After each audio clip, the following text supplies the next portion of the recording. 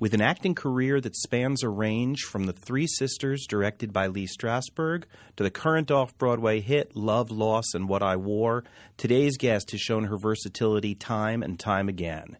She's appeared in notable productions of plays by Tennessee Williams, William Inge, Edward Albee, Eve Ensler, and Horton Foote, working on both U.S. coasts and in England. Welcome to the American Theatre Wing's Downstage Center. I'm Howard Sherman, Executive Director of the American Theatre Wing, and I'm honored to meet Shirley Knight. Thank you. I'm going to start by reading back a quote. I always get nervous in case somebody misquoted you, but I found this very interesting. I never give a performance. Each night I have another rehearsal. I absolutely said that. So tell me what that means. That means that there's only one pure state of acting, in my opinion. And that is that you don't know what you're going to say, you don't know what you're going to do, you don't know what the other person's going to say, and you don't know what they're going to do. When I talk to young students, I say to them, because it's sometimes difficult to really comprehend that sentence, but if you are a pianist, for example, your homework is learning the notes, the dynamic, the timing. And when you have mastered that, when you actually play the concerto or the etude, you never think about the timing or the notes or the dynamics. You simply live in that music as you're playing it. And the problem with a lot of actors is that they do what I would call rerun acting. Their concentration is in the wrong place. Their concentration is on recreating something as opposed to being in the moment and having the confidence to understand that they're enough and to be absolutely open and listen and respond. Because often what happens is actors are not thinking. They're thinking about that. They're thinking about what they're working on or so many other things. So that is basically the way I work. And I also believe that when you are in that moment-to-moment state, the audience is in a state of anticipation rather than relaxation.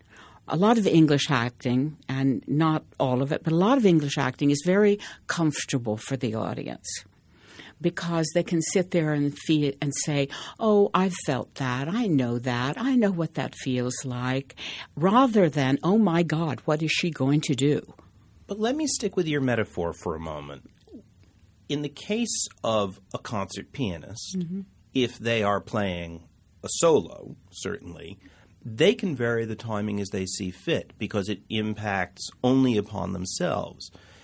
In a symphony work or in a play where you are working not necessarily in unison but certainly in collaboration with other actors, can't that be problematic for the other performers if you are changing things up? You don't change things up.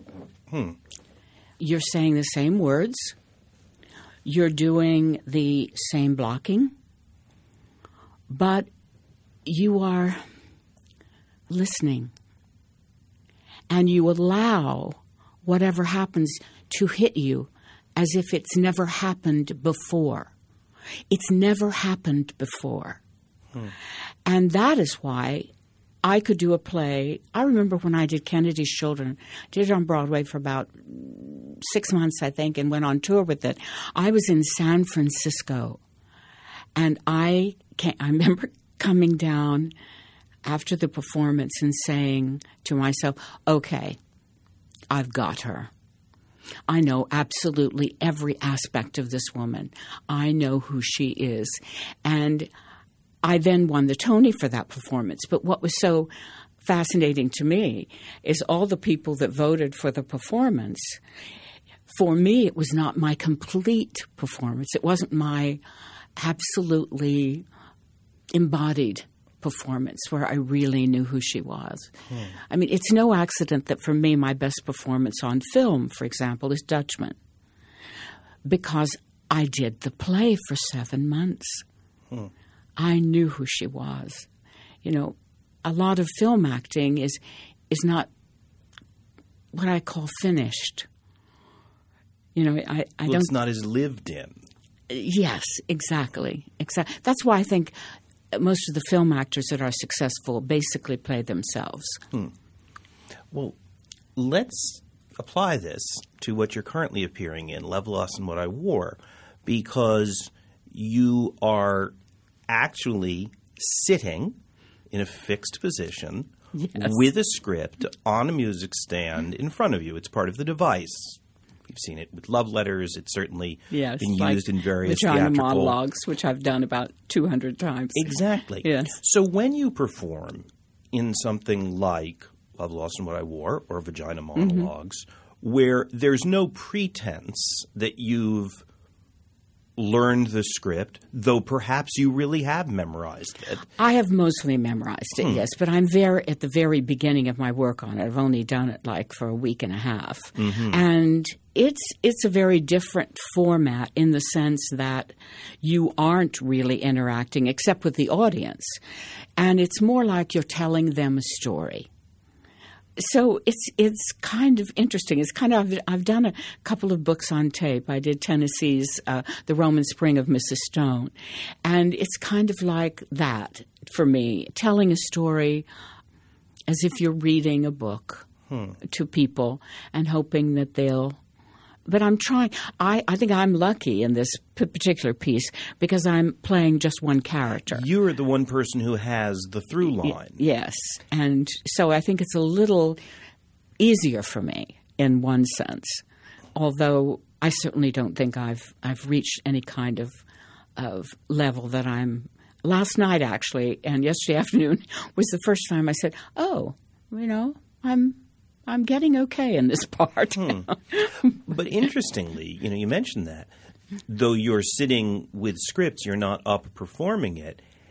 For you, the style is not dissimilar to your role in Kennedy's Children, which was also interwoven monologues. Now, in this case, you're the only one with a true monologue. Everyone else has snippets. But it's a style you've played before. Yes, and I have to tell you, I loved Kennedy's Children. I loved doing that part because it was so different for me, that role. And I really loved it. And I love the writer, Robert Patrick, and what he was saying.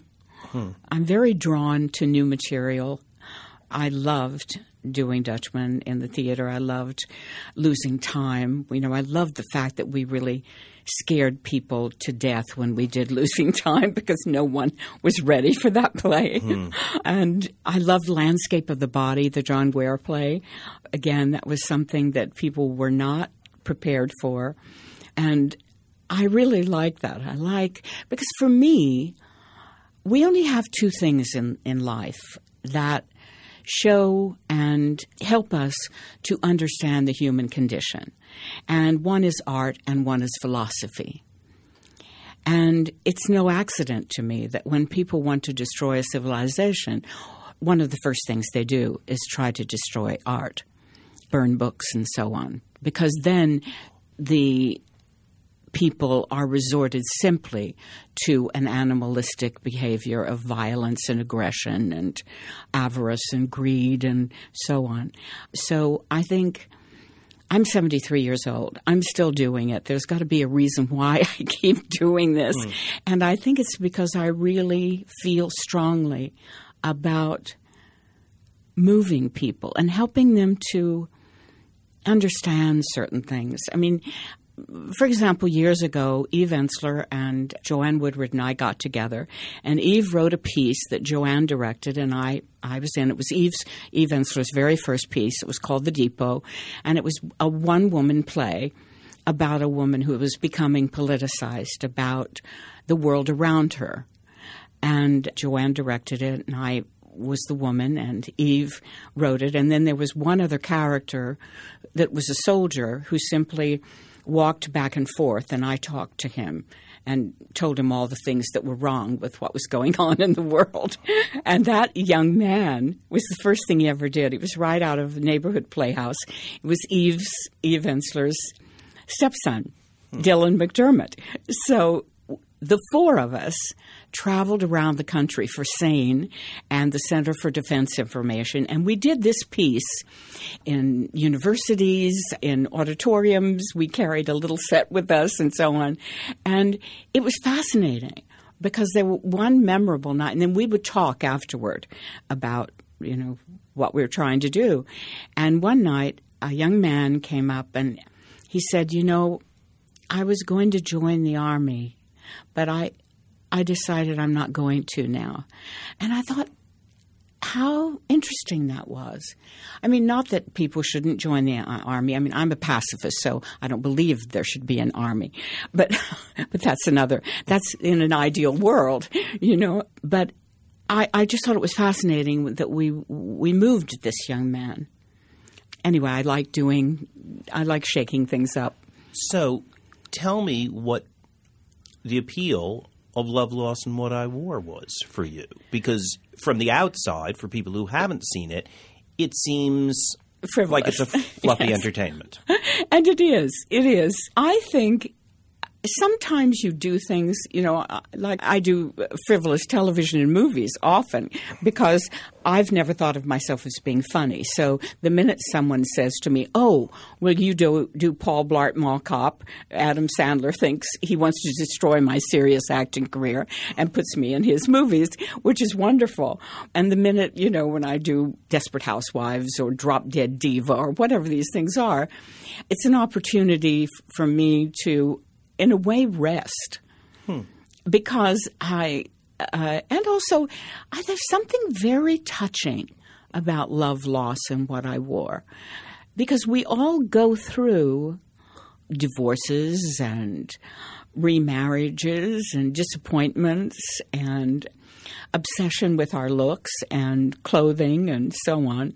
So in a way, it's kind of sweet to watch all these women sort of laughing about themselves. They'll sort of sit there and laugh and say, "Oh, this is you're like that," or their husbands will poke their wives when they talk about the purse and it being full of rubbish and so on. So it's kind of fun. Well, I have to ask because I was not the only man in the theater last night, but certainly I was in the minority. Yes. And the cell phone announcement said, please rummage around in your purse to check that your cell phone is off. So there was a clear message at the start of the show that I wasn't the target demographic. What response do you get first from women, and then do you get responses from men other than them nudging their wives? Well, I think there was a man last night, an older man and his wife, and when I went outside, they thanked me and all that, and the husband said, I'm one of the men that gets this. which I thought was very sweet. He thought he was particularly enlightened. Yes, absolutely. So it's fun. Well, let's go back and talk about how you got started in all of this. You grew up in Kansas? I grew up in Kansas in a little teeny town, but not even a town, a hamlet, I guess it would be called, of 13 houses, one church, a Methodist church, a depot where they pick the wheat up. A bunch of wheat is grown in Kansas, as you probably know, and a two-room schoolhouse. I went to a two-room schoolhouse.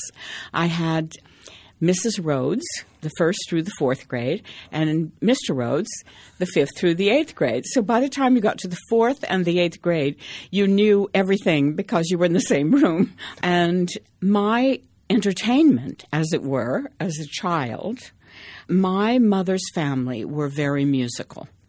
My mother played the piano and sang. My grandfather played the cello. My grandfather was British, actually, my mother's father.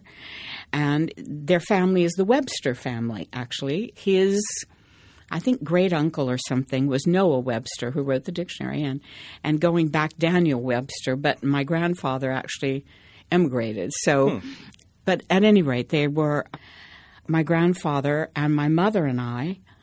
Every Saturday, the most wonderful thing about my week was listening to the opera, to the Metropolitan Opera on the radio.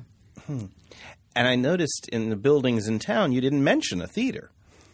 Oh, there's no theater. I saw Pete. It's bizarre that I'm an actress because I saw only 3 movies as a child.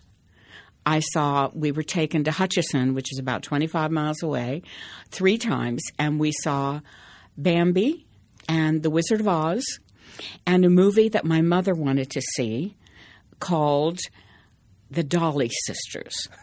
Now, The Dolly Sisters plays a very important role in my life because I loved that movie, and I was mad about paper dolls, and they had paper dolls from that movie. And it was a movie about vaudeville, and June Haver and Betty Grable sang and danced. And it was absolutely fabulous for someone who'd never seen anything. And anyway, the paper dolls, I coveted them, and I was given them for my birthday, and I loved them so much. And I loved the costumes. I was maybe 10 years old or something. I loved the costumes. And years later, I did a film, a Tennessee Williams film called Sweet Bird of Youth, where I played opposite Paul Newman. And I was really a novice, and I wasn't all that impressed with any of the stars in the film. However, Richard Brooks, who directed the movie, said to me, "You need to go over to the costumers because Ori Kelly is doing your costumes." I nearly had a heart attack because on the paper dolls, it had who designed those costumes. And the costumes in the Dolly Sisters were designed by Ori Kelly. So I go over and I meet this man who's been doing movies for 30 years and had a foreign accent and was so sweet, and I could not resist. I said, "Oh, Mr. Kelly, I loved the Dolly Sisters. I loved the clothes," And I think he looked at me as if I were from outer space. But from the time I was very little, long story short, I wanted to be an opera singer. I really wanted to be Roberta Peters, and I had a very nice soprano voice. And that was my goal in life. And I would learn the arias listening to them on the radio. And then later, my grandfather had a cousin who was an opera singer in Europe, and she sent all of these scores. And I was able to have them. And then when I was in high school, I won a state contest and was able to sing in the chorus of the opera and outside of Denver and so on and so forth. I had no intention to be an actress at all. But between my junior and senior year, I figured I needed to learn to act. Is this high school or college now? College. Okay. I figured I needed to learn to act for my singing. And I was working to put myself through college at a newspaper, the Wichita Beacon, and I was the assistant society editor. And they got magazines at the paper, and one of the magazines was a magazine called Theater Arts. And in that Theater Arts magazine was an ad that for $250 you could go to Pasadena, to the Pasadena Playhouse, and take an acting course. So I thought, I'm going to do this in the summer. It was in the summer, and I didn't want to do bookkeeping for my father, who was in the oil business. So I got another job. The first television station had opened in Wichita. This is like 1957. And I got a job doing the placards, holding up next on the news and that sort of thing, and I made enough money to go take this course. And I got on the Atchison, Topeka, and Santa Fe Railroad, and I ended up in Pasadena, California. And the most exciting thing was that I got to see an ocean. Because when you live in Kansas, it's 1,500 miles from an ocean. And in those days, they had a train that went from downtown L.A. to the beach in Santa Monica. the first weekend, I got on a train and I saw the Pacific Ocean, and that was thrilling. Anyway, everybody did a play. We did The House of Bernarda Alba. Somebody saw me. I started staying at a place that a friend told me about called the Hollywood Studio Club, and I got a job right away. I looked very young for my age, and I got a job as an unwed mother on a show called NBC Matinee Theater. And what else happened? Oh, I was put under contract at Warner Brothers Studios. Wow. And the first film that I did for them was The Dark at the Top of the Stairs by Kansan, William Inge, who I started a festival in honor of. I started a festival called the William Inge Festival. And that festival continues. Yes, it does. All these years. I started it like 26 years ago. Anyway, I did that movie and I was nominated for an Oscar. And I think I must have had a natural talent.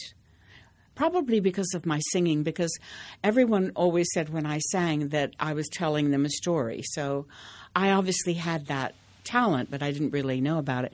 But I wanted to know more, so I started doing plays. The first play I did was Look Back in Anger. At Pasadena Playhouse. No, I did The House of Bernarda Alba. That was at Pasadena Playhouse. I did the Look Back in Anger with Bobby Driscoll, Dean Stockwell, Sally Kellerman, and I did it in a little theater on Sunset Boulevard. And Robert Blake directed it. We were all in an acting class together. So by then, this is after I'd done The Dark at the Top of the Stairs, I started studying acting because I felt I better know what I'm doing. And I went to Jeff Corey.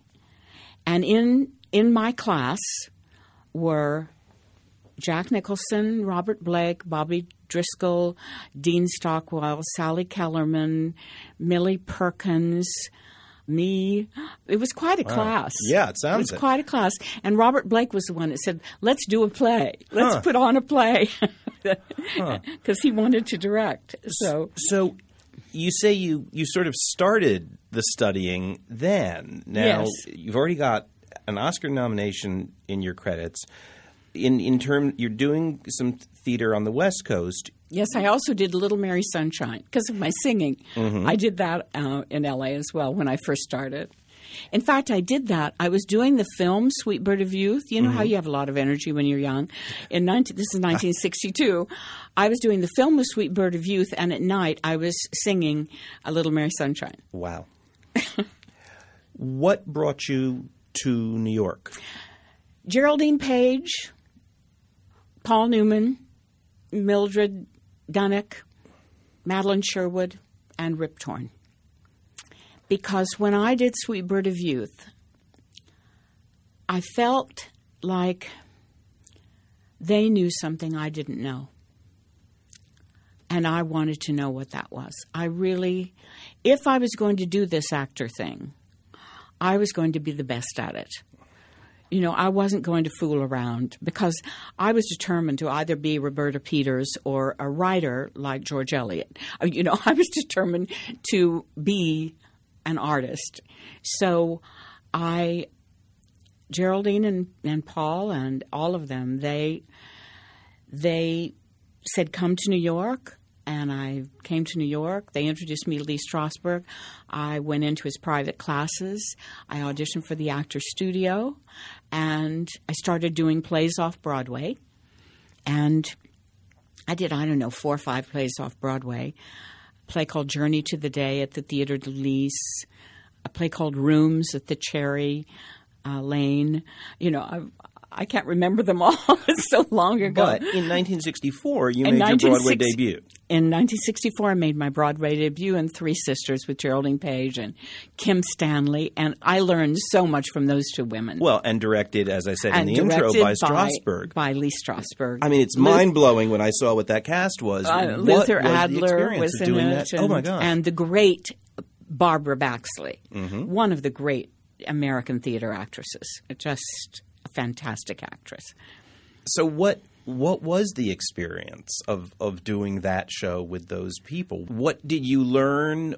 Can you say it, or I learned, absorb it? I learned everything, and I remember one night, for example, there was this scene in the play where it's just Kim Stanley and Geraldine Page and I on stage, and every night that scene was different, and I think it had to do with the fact that the three of us were so in sync that it was like the audience didn't breathe, literally like they were holding their breath.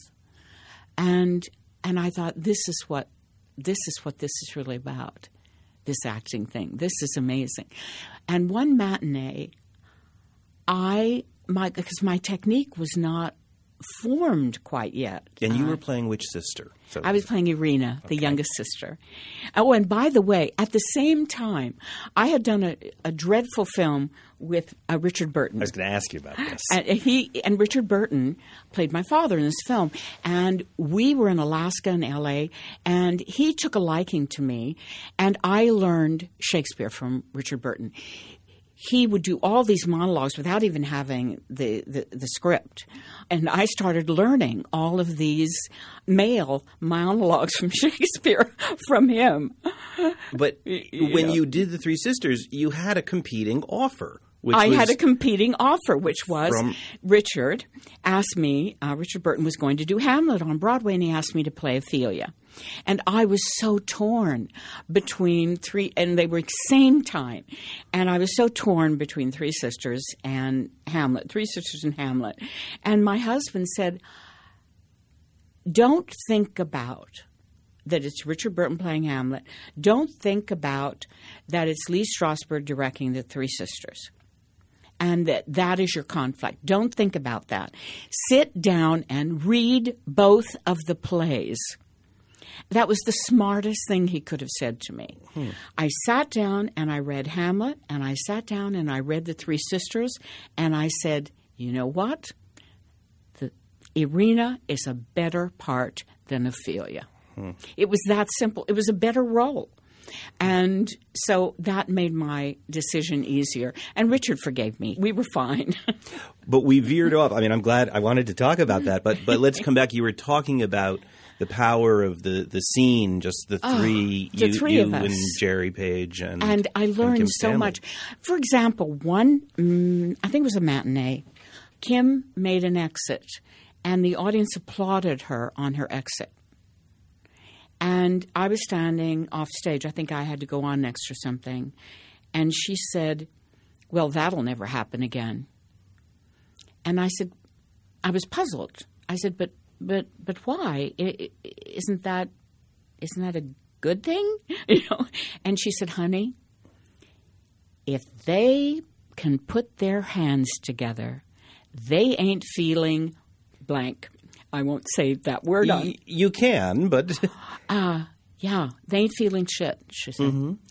And bells went off because I thought about that. And I thought, of course, it's because at that time I was going to the ballet a lot because I had a beau who was a ballet dancer. But I thought that's what they do in the ballet.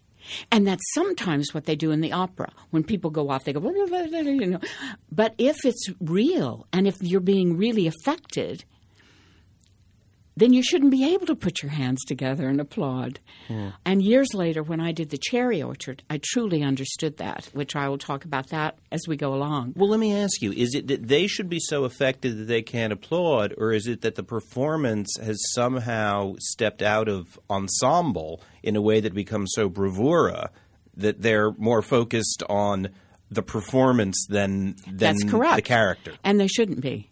They shouldn't be. They shouldn't be impressed. They should be feeling. And I have a great deal of I don't know. There's something odd going on in the cinema now, for example. It's like people are thinking, oh, when I do this, I'll get an Academy Award instead of being in the character. Everybody's acting too much at the moment instead of being. Just calm down. But that's another discussion. But also Geraldine one day one day I came off stage and I didn't feel it was as good as it had been. I felt something was wrong, and I just didn't feel it was as good, and I started crying. I was so upset. And Geraldine came over to me, and she said, "You know what happened, don't you?" I said, "No, what happened?" She says, You have to understand that everything is available to you all the time. And the only thing that stops it from being available is fear. And just assume that everything is always in you and you don't have to work for it because it's always there. After all, where did it go? And that was revelatory as well. Because if you're relaxed and let's say you're supposed to cry in a scene or whatever, if you're relaxed and you just know that whatever happens, as long as you're feeling and listening, it's there. You don't have to, quote, work for it or impose things on the material that are not appropriate, which often happens with actor. That's such a total misunderstanding, by the way, of the, quote, method, where people are imposing their dead mother or whatever. You don't have to work for memories. You drive along in a car. I drive along in a car. An aria comes on that was my mother's favorite aria, and I start crying. I don't have control over that. And so if you make that assumption as an actor, it's just there. You don't have to force it. Let's move with those thoughts to Dutchman. Dutchman, in some ways, is still a shocking piece. It must have been incendiary in '65. You didn't do the New York production, but you did it in L.A., and as you say, you did the film. I saw that play in New York, and I said, I have to do this part. So my first husband, who was a producer and did many, many serious plays, said, well, let's do it in Los Angeles. And wow, did we have problems. This was like 1965. We got kicked out of one theater because of the play. We were doing it with another of Leroy's plays, Amiri Baraka's plays. At the time, Leroy Jones. Yes, at the time, Leroy Jones, called The Toilet. The Los Angeles Times would not print the word toilet in the ad. They printed T-T. Dutchman and that could be more provocative depending on what you're guessing. I mean, it was absurd. The John Birch Society came and were unbelievable. I mean, threats. You know, my daughter was like 4 years old, and they were threatening and thising and thating. I went on television to talk about the play, and they had someone on from the John Birch Society who, I can't remember the guy's program. Joe Pine was his name. He had a show, and a talk show in L.A., and he said to the man, he said, what is bothering you about this? Why are you so uptight about it? And he screamed at me, and he said, that white woman with that black man. I mean, it was extraordinary. We had to move, my husband and my daughter and I, we had to move to Malibu to a secluded place because they were really saying horrible, and trying and getting horrible letters and all that sort of thing. Were audiences coming? Oh, audiences were coming, but the district attorney's office came and they recorded the play to try to get us closed down for obscenity. I mean, this is the time of, like, Lenny Bruce, for example. One night we went to see Lenny Bruce in a club on Sunset, and the cops came in, and Lenny Bruce had done most of his show, and he said, okay, everybody, let's say the word. They're going to haul me out of here, but let's all say the word together. And everybody said, da-da-da-da. That bad word, which everybody on earth says now. And they hauled him out. I was there. They took Lenny Bruce out and They didn't take everybody out. No, just Lenny. But that was the atmosphere. So Burgess felt that I was not getting her sexuality, and so he sent me to Fredericks of Hollywood to buy some sexy clothing. And then the next morning, he said, I'm picking you up at 11, and we're going somewhere that I think will help you. And by the way, he was one of my favorite directors. Because he was an actor, he really was a terrific director. Anyway, he picks me up, and he takes me to the Pink Pussycat on Santa Monica Boulevard in Hollywood, which is a strip club. And I said, why are we here? He said, you're going to have a strip lesson. And I said, no.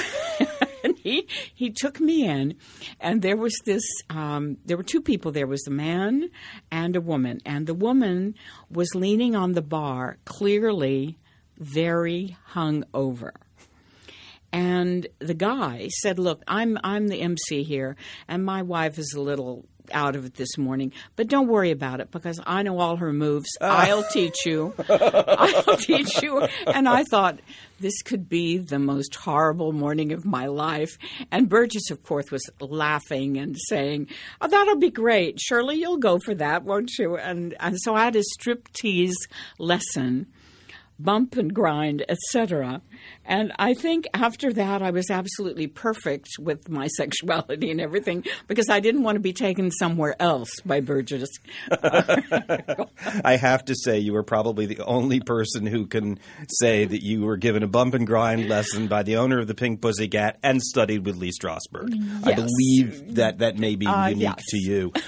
I'm going to jump ahead from Dutchman. Mm-hmm. There's a period, it seems, late 60s, early 70s, where you were doing work in England. And did this That's right. coincide with meeting your second husband, who That's correct. was English? Yes. I married John Hopkins, the playwright, and we moved to England, where John's plays were being done, and he was doing a lot of movies and things for the BBC and so on. And it was really wonderful. I did Sophocles' Antigone at the Nottingham Playhouse, for example, and I did A Touch of the Poet with, I can't think of his name at the moment. That's okay.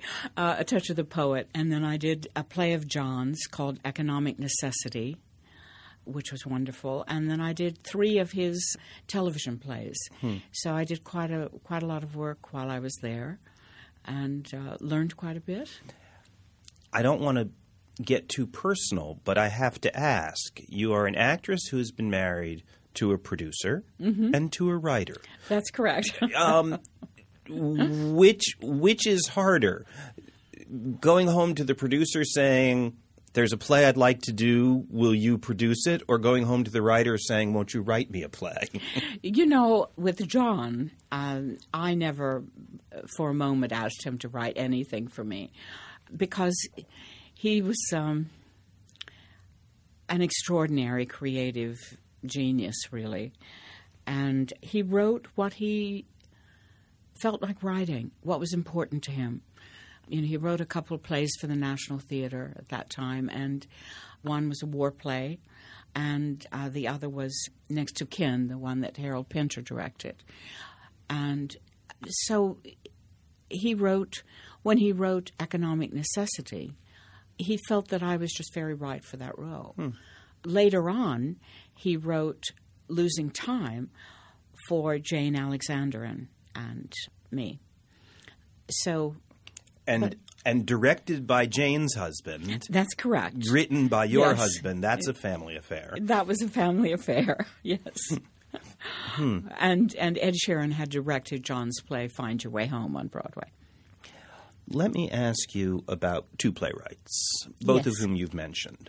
First of all, William Inge. Was it simply that you were both from Kansas, or was there something particular that drew you to that work? You know, I perhaps because I was a girl from Kansas, that might have had something to do with Delbert Mann's selection of me to play that girl. I was also particularly physically right for it. I mean, I was 19, but I looked 15. And when William Inge came on the set and I met him, he looked at me and he said, "You look like you could be a girl from Kansas." And I said, "I am a girl from Kansas." And that was the only time I ever met him. But he was very sweet. And when I was a little girl, the town of Sterling, Kansas was very close to us, and they shot Picnic there. And my sister and brother and I were extras around this lake. And I remember my mother going to Joshua Logan and embarrassing us and telling him that her children had to get out of the sun because they could get very sick from being in the sun too long. I was, 12 years old or something. But those are my only two connections. That and the fact that Barbara Baxley was a friend, and she was a very close friend of his. And what was wonderful is when I started the festival with these amazing women from his hometown, I was so moved by the fact that sometimes people think, oh, Kansas, it's corny, and the people are this, and the people are that, and so on. And yet, this little town of about, I don't know how, Independence must be 4,500 people, support this festival about a man who was gay, who was an alcoholic, and who committed suicide. And that says a great deal about them, that they loved him, honored him. We raised money. We bought the home that he was raised in, and we've turned it into a museum. I'm very proud of them. And you've gone on to do more of his plays over time. In the 80s, you did several, I believe. Oh, I did Bus Stop. And with Dabney Coleman. We were quite good, actually. So now Tennessee Williams. Tennessee, my heart. My heart. I love him so much. I think that I was destined to play Blanche because that was really my role. That's the best way I can explain it. I really, really understood her. And one of the thrills of my life is that when Tennessee came to see me, and I did the play twice, because I wanted to finish my work on it. I didn't feel I totally finished her the first time I did it. It was a lovely production. Glenn Close played Stella, and it was a lovely production. But I did it again, and when Tennessee saw the first production, he went home and he sat down and he wrote a play for me. And, I've had a lot of awards through the years, Tonys and Emmys and Oscar nominations and Golden Globes and Venice Film Festival, lots of awards and things. But I think the three honors that have been given me that I treasure most is the fact that Tennessee wrote a play for me called A Lovely Sunday for Creve Coeur. Francis Ford Coppola wrote a film for me called The Rain People. And Ingmar Bergman chose me to do his television play, The Lie.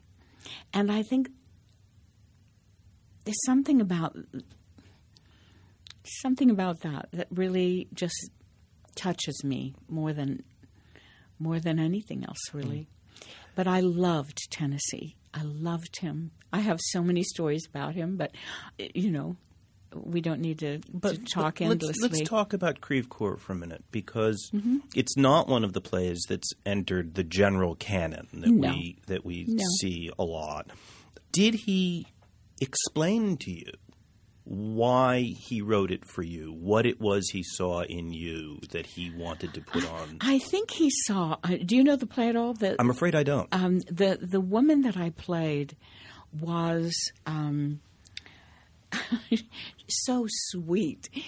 She was very, I don't know, she read like women's magazines, and she was kind of like a doll in a way. I mean, Tennessee, he would always say things to me like, "Shirley, you know that you are a witch. You know that, don't you? You are a witch."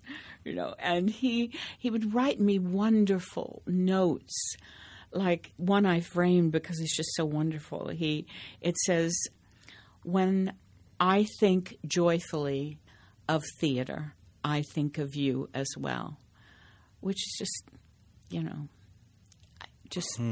such an amazing thing. Now, he wrote, interestingly enough, he wrote the play, Crèvecoeur, for 3 actresses, for me, Barbara Baxley, and Maureen Stapleton. And the 3 of us read the play. And then afterward, Tennessee said, I hope you all will do this lovely play of mine. And Maureen Stapleton went over to him and said, honey, I love you so much, but Shirley's got all the cookies. So she didn't do the play. But I loved him. Oh. On the other plays that you did of Williams, as you say, you played Blanche twice. Yes. Were those productions in which he was involved, or were they simply opportunities? He was there for the first production, yes, that we did at the McCarter Theater and also at the Annenberg Center in Philadelphia. And I was asked years before that, when we were still living in England, I was asked to do it at Lincoln Center with John Voight, and my life was such that I couldn't do it, but I could have done it much earlier. But honestly, I think I did it at the right time because that's one hell of a part. That's a tough one. Well, as we talk about certainly Williams and Inge, who in some ways some might see as similar souls, I also want to ask about The Young Man from Atlanta and Horton Foote. And can you tell me a little about the experience of doing that play at a time when it was now with the Orphans Home cycle and the revival of Trip to Bountiful, there certainly Signature Theater here in New York has done so much to restore Horton to the place that he should be. Young Man from Atlanta was really the very beginning of people suddenly rediscovering Horton Foote. What was it like to be part of that project? It was magical. I loved it so much. I love that play. I love that part. There was something about the woman that I found, I think she reminded me very much of my Aunt Opal, who I loved, was my favorite aunt, because my Aunt Opal always had a handkerchief, and she never crossed her legs. And when she would sit down, she would sort of pull her skirt down and lay her hands there and then put her hands somewhere else. And I remember when I did that in the play, Joanne Woodward said to me, that gesture with your hands, and I said, well, that really belonged to my Aunt Opal. And I think there are, because you soak up everyone's mannerisms and different voices and gestures and so on. But also Horton Foote as a man was one of the most gentle, loving, fantastic people that I've ever known. He was being honored in Austin, actually, a couple years ago, and they asked me to come and give a speech about him. And I was so moved by one thing. I don't know, did you see Young Man from Atlanta? I did not see that. I sing a hymn in it, and he told me when we started rehearsal, he said, I put this hymn in the play because of you. And I said, really? He said, yes, because of the hymn that you sang at Richard Burton's memorial. At Richard's memorial, when we were doing our film together, the two of us would sing hymns because he's Welsh and we knew a lot of similar hymns, and we used to sit around and sing hymns on the set. And so when they had Richard's memorial, I talked a bit about him and him teaching me Shakespeare and how to speak correctly. Being from Kansas, because I had English grandparents, I was always being corrected. Because in Kansas, people say I for E, like, can I have 10 cents? And my grandmother would say, I beg your pardon, I'm sure that you mean 10 cents. So I had a lot of that in my childhood about speaking correctly. But I remember I was saying the word warrior, like a warrior. And Richard would say, it is warrior. And I had so much trouble not saying warrior. So I loved him as well. But Horton, very special. Very special man. I was sad when he died. And something bizarre? 2 weeks before he died, I wrote him a letter and sent it to him. And I hope he got it. But I wrote him a letter just saying how much I loved him and how I was thinking about him and how pleased I was that they were doing all these plays of his at the Signature Theater. And we should explain that for people who may have seen The Orphan's Home Cycle, in Young Man from Atlanta, your character was Lily Dale. Yes. Many years past the portrayal of her within the 9-play cycle. Yes. So what I've always found fascinating is that beyond those 9 plays, there are even more plays about these two intertwined families, and they are, of course, we spoke with Hallie Foote a few weeks ago, they are Horton's family in so many ways. The fact that you've been drawn to Southern/Midwestern characters, is that as a result of casting or because of you really feel you connect and so those are parts you choose? Probably a combination. I have done a lot of other kinds of plays too. I've done some British plays and so on. I have a couple of regrets. I wish I'd done more Shakespeare, because I feel I'd love to play Lear. That's the role I really want to play. Because the men's roles are the best. Mm-hmm. I was a terrific Juliet, though. Elia Kazan came to see my Juliet, and he complimented me because, the speech where she says, "What if it be a poison?" And I was very young when I did Juliet, but I thought every time I saw it, they would just, whoever was playing the role, they would just suddenly take the little vial and drink it and fall down asleep. And I thought, that doesn't make sense to me. So when I played it, I looked at the vial and I said, "What if it be a poison?" And then I sort of touched a little bit of it with my tongue. And then slowly, during the whole speech, took a little more and a little more so that it made sense. And I'll never forget Mr. Kazan saying, "That was an amazing choice." And he said, almost a directorial choice. "Maybe you should think about directing," which was very kind of him. Have you directed? A little bit. I think, I teach occasionally, but not very often. I think there are qualities that I don't actually have as a director. I think I'm excellent at helping an actor find where to go, because I'm an actress after all. But I think conceptually, I'm not sure that's my thing. Although, interestingly enough, the play I'm doing at the moment, I have all kinds of ideas of how to do it, and I wish that I could implement them. Does that happen often? Sometimes. Well, what do you do with that as a performer when you have a director, but you have your own ideas? I've learned a long time ago. I go up to people, like, for example, if I'm doing a film and they say blah, blah, blah, blah, blah, I say, you remember the other day when you had the idea that I do blah, blah, blah, and could I try that, the other day when you said that might be a good idea? Of course it's my idea. but a lot of, particularly men directors, they have ego, so they can't say, "That wasn't my idea." They sort of have to, I con them, I'm afraid. Oh, God, I hope they're not listening. Anyway. But it leads me to another question, which is, do you think there's a difference for you when you're directed by a woman than directed by a man? It would depend. It would depend. One of the best directors I ever worked for was Ida Lupino. Terrific director. In what show? I did some television shows with her.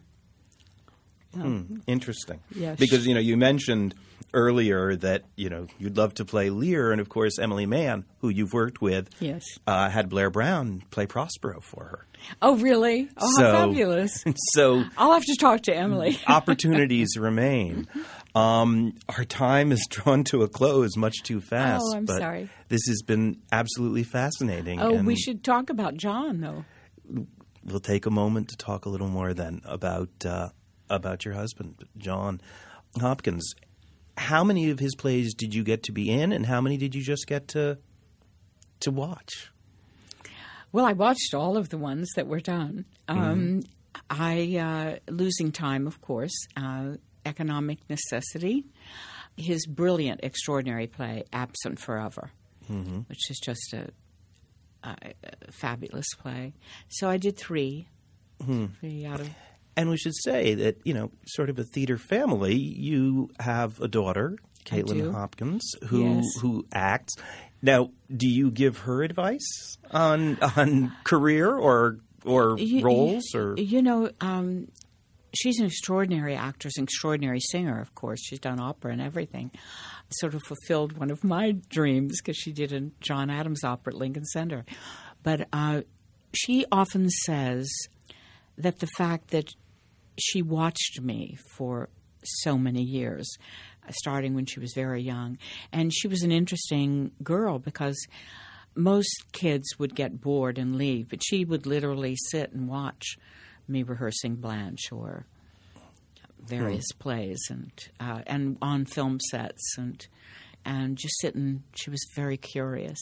Any reservations about your child? I mean, now, of course, she's had plenty of work, but did you have reservations as a mother about your daughter going into the business? You don't really want your children to be to do anything that is so haphazard, and where you're the flavor of the month one day and then you can't get work the next and all of those things.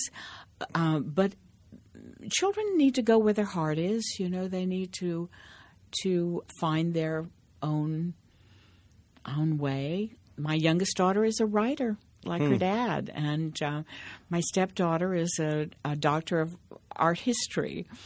So they're all in the arts and must have something to do with us, but also probably their own sensibility. And impossible to know because it's both nature and nurture, given the parents and the life you led. Well, with that, Shirley Knight, I have to say thank you so much for being with us on Downstage Center. Our engineer for this Downstage Center program is Chad Bernhard. Our researcher is Craig Thompson. Our director of web development is Rob Perry. And our producer is Gail Yankosik. Downstage Center is recorded in the CUNY TV radio studio at the City University of New York's Graduate School of Journalism in Manhattan. Along with this program, all of the educational and media work of the American Theater Wing is available online, on demand, for free from AmericanTheaterWing.org. You can follow ATW on Twitter at The Wing and follow me as well on Twitter as H.E. Sherman. You can also declare yourself as one of our fans on Facebook at The American Theater Wing. If you're a regular listener to or viewer of Wing programs, we hope you'll consider giving us financial support to sustain our work. We are a not-for-profit organization. Just visit the website and click on Support ATW. For Downstage Center in the American Theater Wing, I'm Howard Sherman. Thanks for listening, and no matter where you live, I hope we'll see you at the theater.